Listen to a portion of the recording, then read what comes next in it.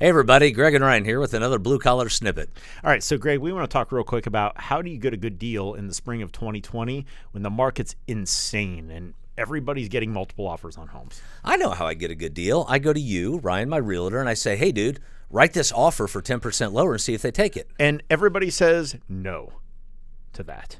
Period. No. Because nobody's going to take an offer that's lower when they have 13 other offers to choose from, right? So let's dive into real quick, how do you get a good deal on a house? Because at some point when you're selling a house or you're buying a house, somebody is going to get the equity that exists. Is that fair? That's fair. So the equity that exists is either going to come in, the seller's going to walk away with it because they've taken the time to do the work, make that house look 100% awesome, HGTV ready, as I like to call it, or maybe it's got the 1982 shag carpet or the 1984, clam countertop there in the bathrooms. So what's a buyer to do if they want to get a good deal?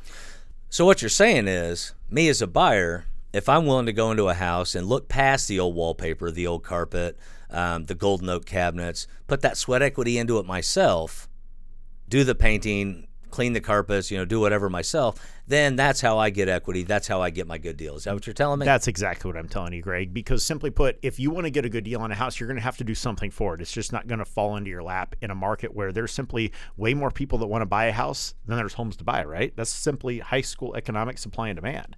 So you're going to have to do the work. You're going to have to do something in order to make sure that you get a good deal, and that something is generally going to be in the form of sweat equity.